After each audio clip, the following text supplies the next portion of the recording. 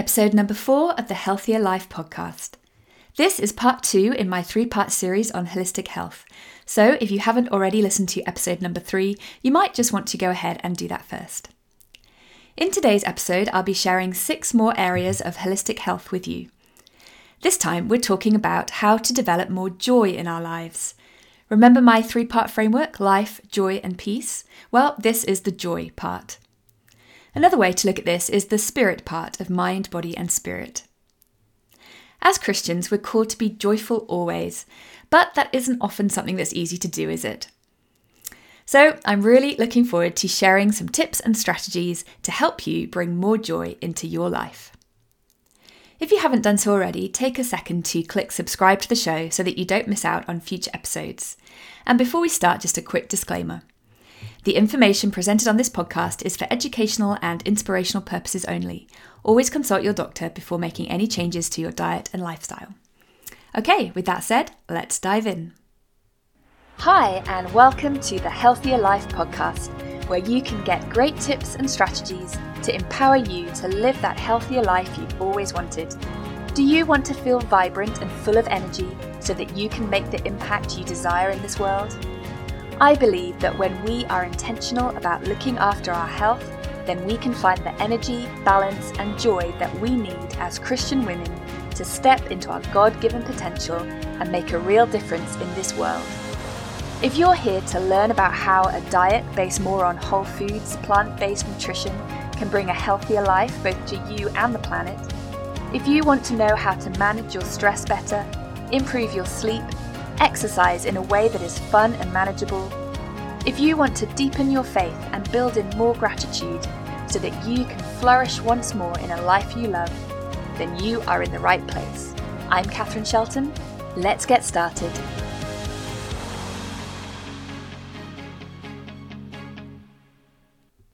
I'm so excited to be recording this episode on my brand new Blue Yeti microphone.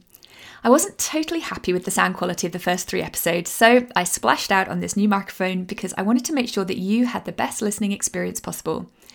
This is all a bit of a steep learning curve for me, so please bear with me. I do hope you've been having a great week. I had a lovely day last Wednesday. I dropped my daughter off at school and decided to head out on the paddleboard. The weather hadn't looked that great first thing, but by the time I got down to the river, the sun was shining and it was beautiful. And when you live in the UK, you quickly learn to make the most of the sunny days, and you really appreciate them when they're here. There weren't that many of us out on the river that morning, a few rowers and canoeists, but we were all smiling at each other and saying, "Beautiful day to be out on the river, isn't it?" as we paddled past each other.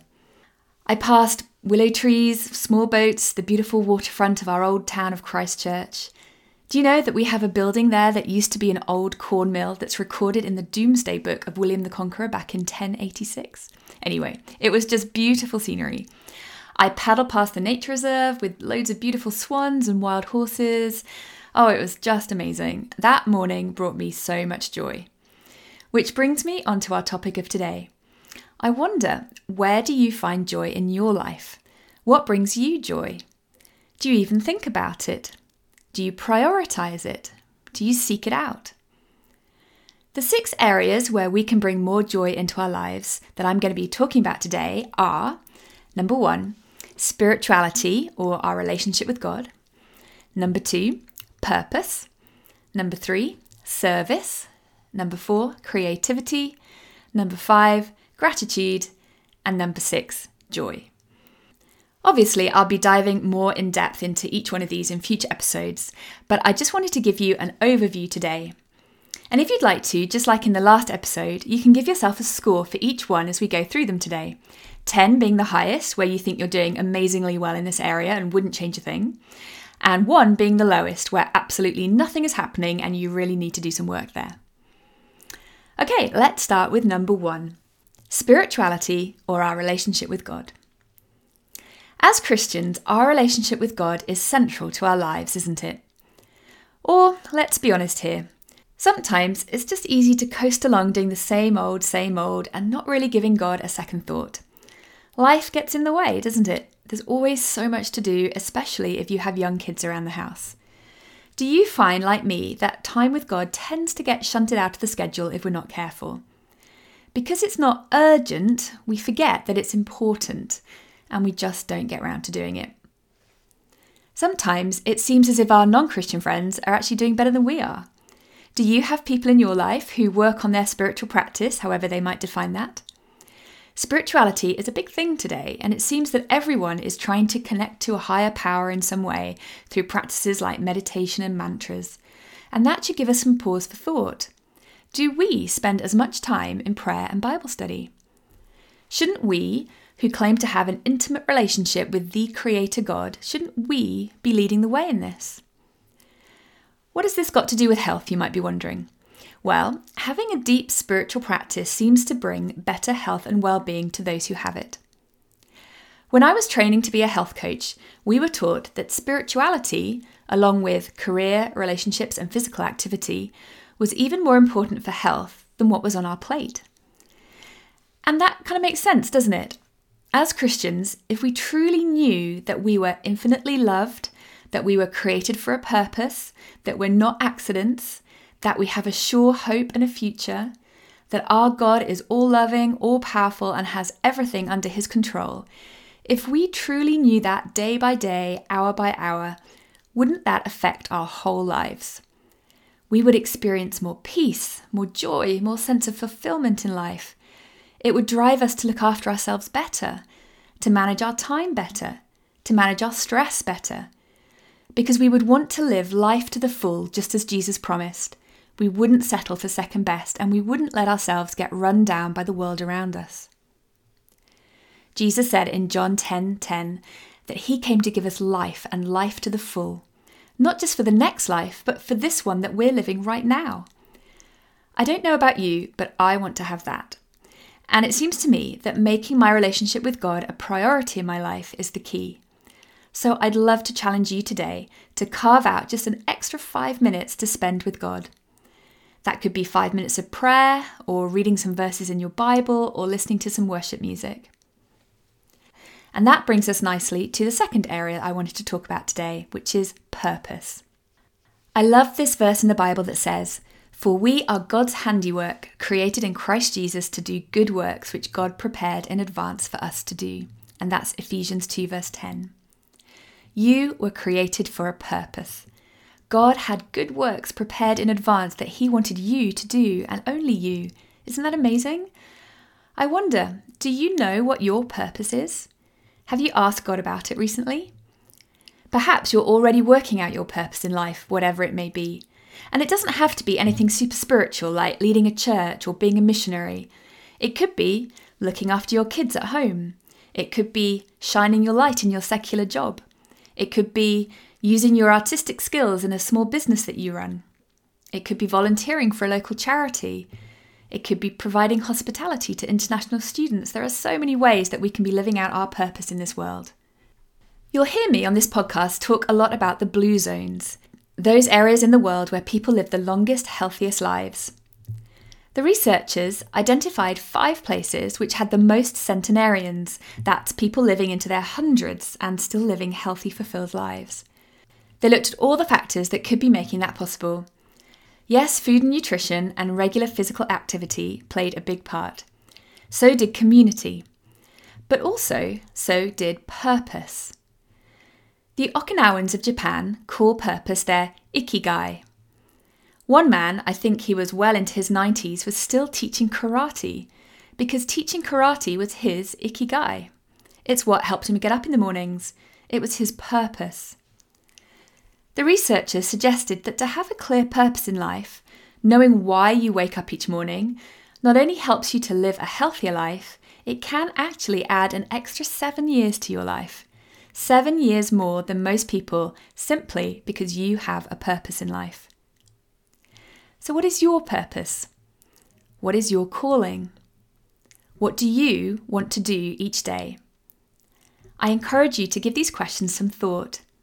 And if you know your purpose, then how can you be pressing into that more firmly today? The third area is service.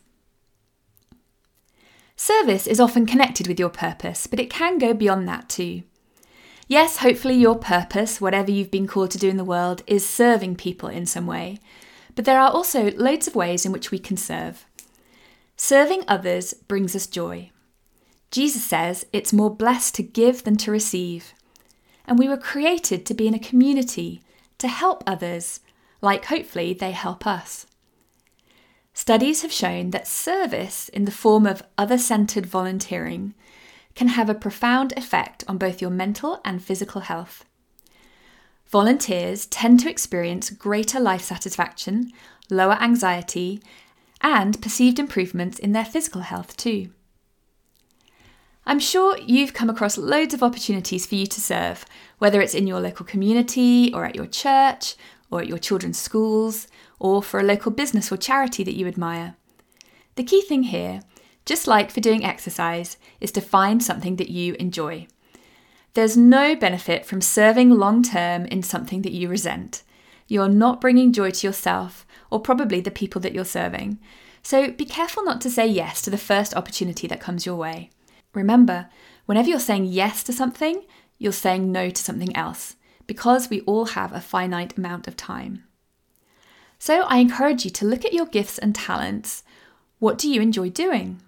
What comes easily and naturally to you? Where could you see yourself serving and in what capacity?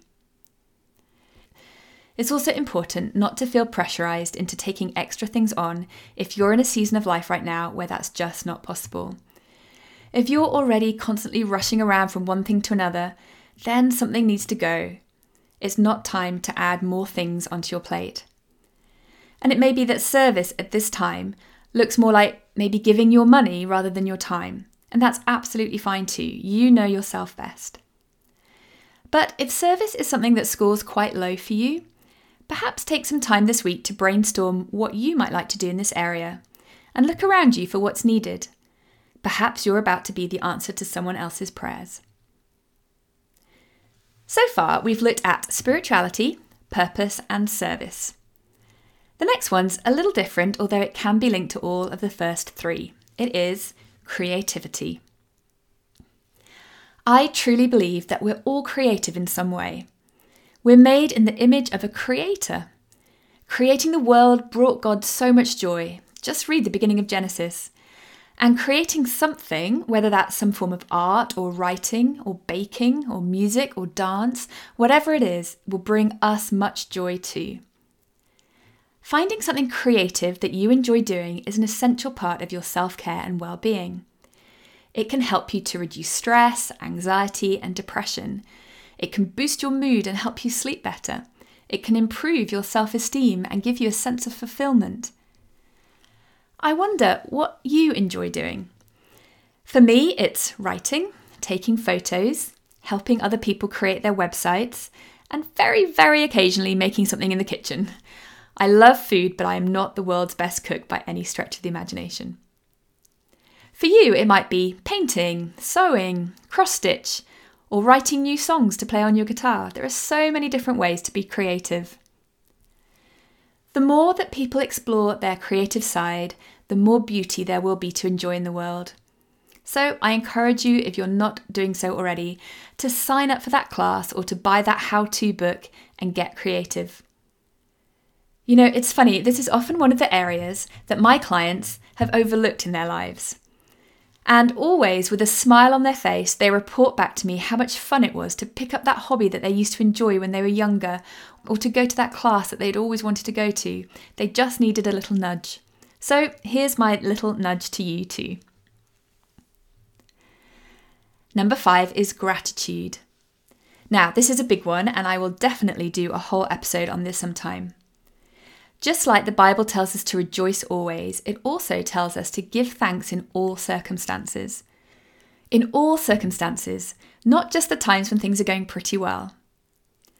Grateful people are happy people, not the other way around as we often think. By actively looking for things to be thankful for, we'll see our outlook on life gradually shift. And there is so much to be thankful for. Remember my day out on the paddleboard last week? I passed by a nature reserve with swans and wild horses, remember? Well, a few weeks before, I'd been taking a walk around that nature reserve with my youngest daughter, who's 7.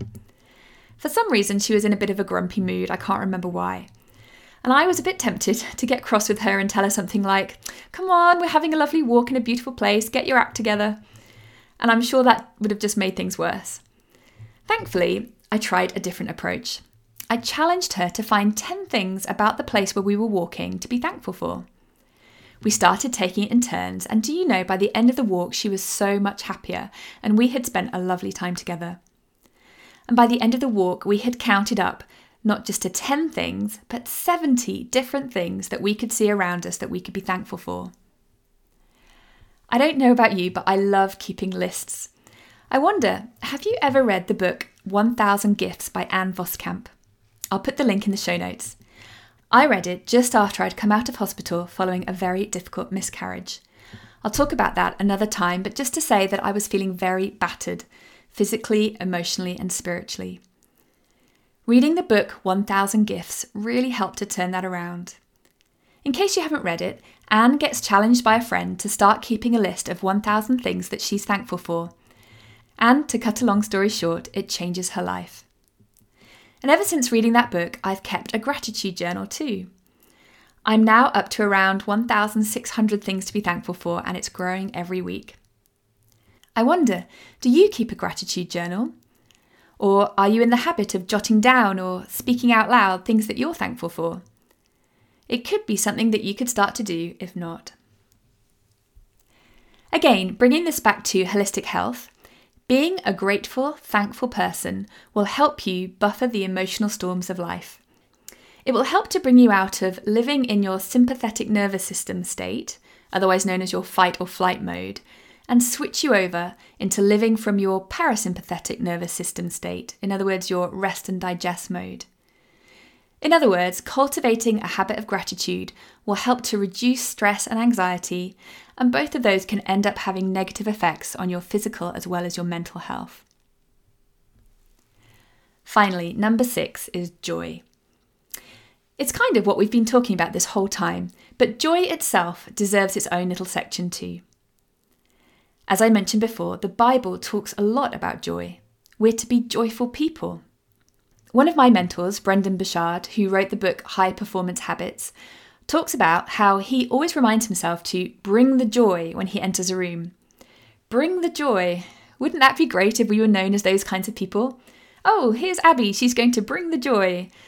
Oh good, Sarah's here, she's going to bring the joy. Wouldn't that be great? But how can we cultivate more joy in our lives? Well, if you're a Christian mother with 1 or more children under the age of 12 or so, then I have good news for you because I have a whole course called exactly that, Cultivating Joyfulness.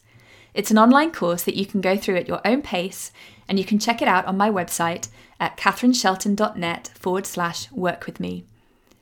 And you'll also find the direct link to the course in the episode show notes below. Much of the material for that course I wrote while I was going through the trenches with my 4 littles, so I know exactly how you're feeling. And it's not a long course, and you can easily get through it in one weekend if you want to set aside time in that way. I highly recommend it. Aside from checking out the course, you can also take a moment to think, what do I do that really brings me joy? And if you can't think of anything you're currently doing, what could you be doing that would light you up and bring you joy? Happiness, laughter, joy, celebration, they're all essential for good health and well-being. Life is short, so make sure that you bring the joy whenever you can. You might feel that you can't bring much joy at the moment, and that's okay. We all go through difficult, dark seasons. But is there some little thing that could lift your spirits just a little bit more today? Maybe lighting a candle or playing some soft music, phoning a friend, watching that comedy TV program, or going for a bike ride. You know, I've covered a lot of ground in this episode. I hope you managed to find 1 or 2 things that you can take with you and implement in your life going forward from today.